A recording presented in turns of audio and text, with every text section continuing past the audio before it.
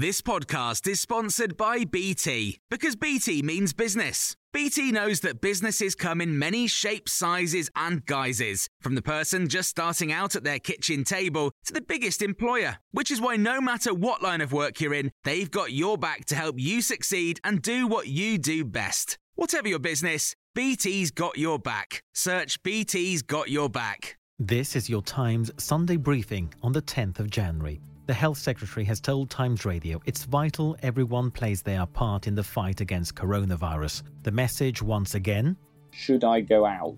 The answer is no, unless you absolutely have to. Stay at home. Matt Hancock has echoed warnings by England's Chief Medical Officer that the NHS is currently under immense pressure. There are people, suffering in hospital right now, and hospitals under pressure like never before, and we can all do something about that, which is by following the rules and staying at home. He says the next few weeks will be tough for the health services. However, he didn't say when he expected hospital admissions to start going down. It's impossible to say in the short term. It really is. Writing in today's Sunday Times, Chris Whitty warns that the NHS risks being overwhelmed within a fortnight. Meanwhile, a public health expert says UK hospitals need more support. Professor of Global Health Devi Sridhar says people cannot be expected to follow lockdown rules for months on end. The UK has no clear strategy beyond reactive lockdowns whenever hospitals are under pressure.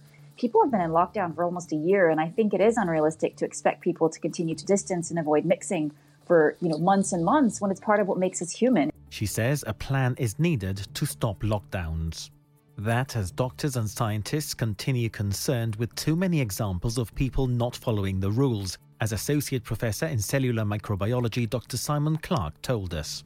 We've all got anecdotal stories of going places you're allowed to go and seeing rule breaking. Which is why police are going to be stricter.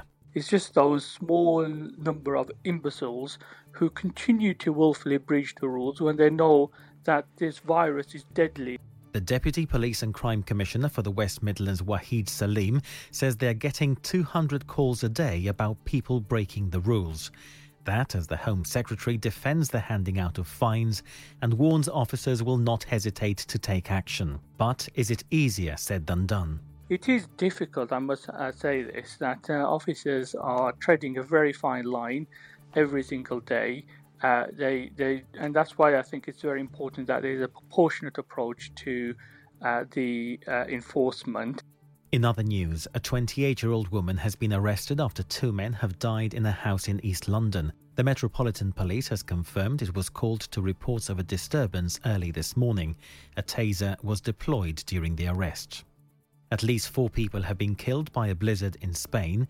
Thousands have been trapped in cars, train stations and airports. And Harry and Meghan have quit social media.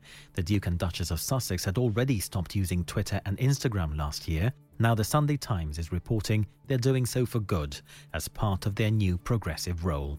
You can hear more on these stories on Times Radio throughout the day.